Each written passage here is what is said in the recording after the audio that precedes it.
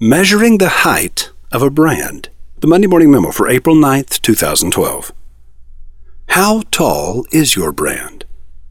As long as we're on the subject of brand identity and reputation, how are brands created in the first place?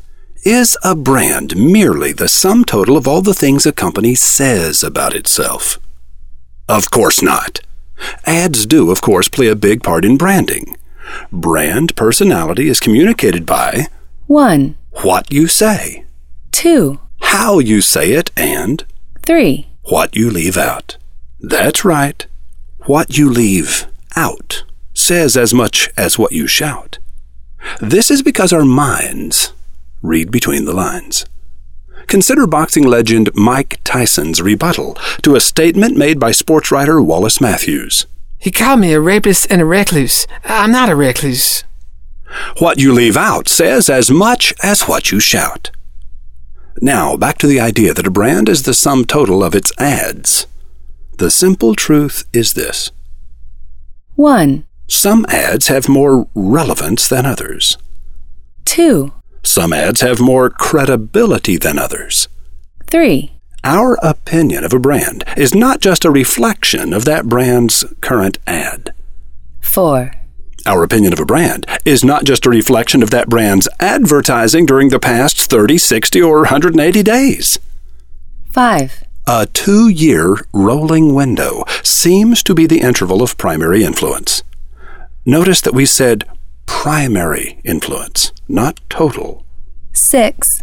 Thus, it can be loosely said, to the degree that ads communicate a brand, brand identity is largely a composite of the previous 24 months' advertising. Ads older than 24 months fade into the mist of yesterday's truth.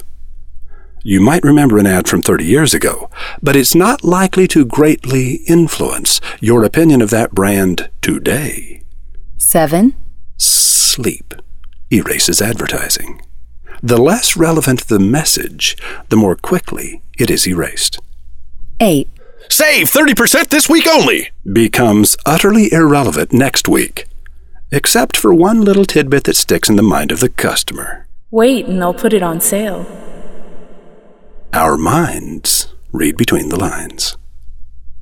There are 2 factors beyond advertising that greatly inform our opinion about a brand. 1. Our own experience. What you are doing shouts so loud I cannot hear what you are saying. 2. The opinions of others. News stories, the result of a good PR campaign, and word of mouth, the result of the experiences of others. Influence brand reputation and thus brand identity. Yes, news stories and word of mouth are important. News stories are tricky to get. Word of mouth is not.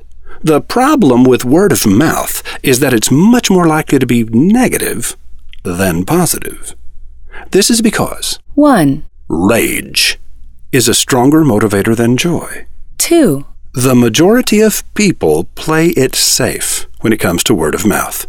If they tell you, It was a great movie. you'll think less of them if you see the movie and don't like it. But if they say, It was horrible. Don't go. you'll be grateful they saved you from making a mistake. Do you want to know the secret of generating positive word of mouth? Never promise everything you intend to deliver.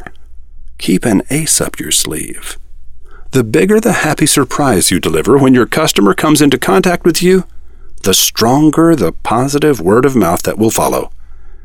And this happy surprise can't simply be great service. You're going to have to come up with something far more eye-opening than that. Did you learn something in today's memo you can use? Good. Now go tell 2 other people about MondayMorningMemo.com. Do it for them. Do it for me.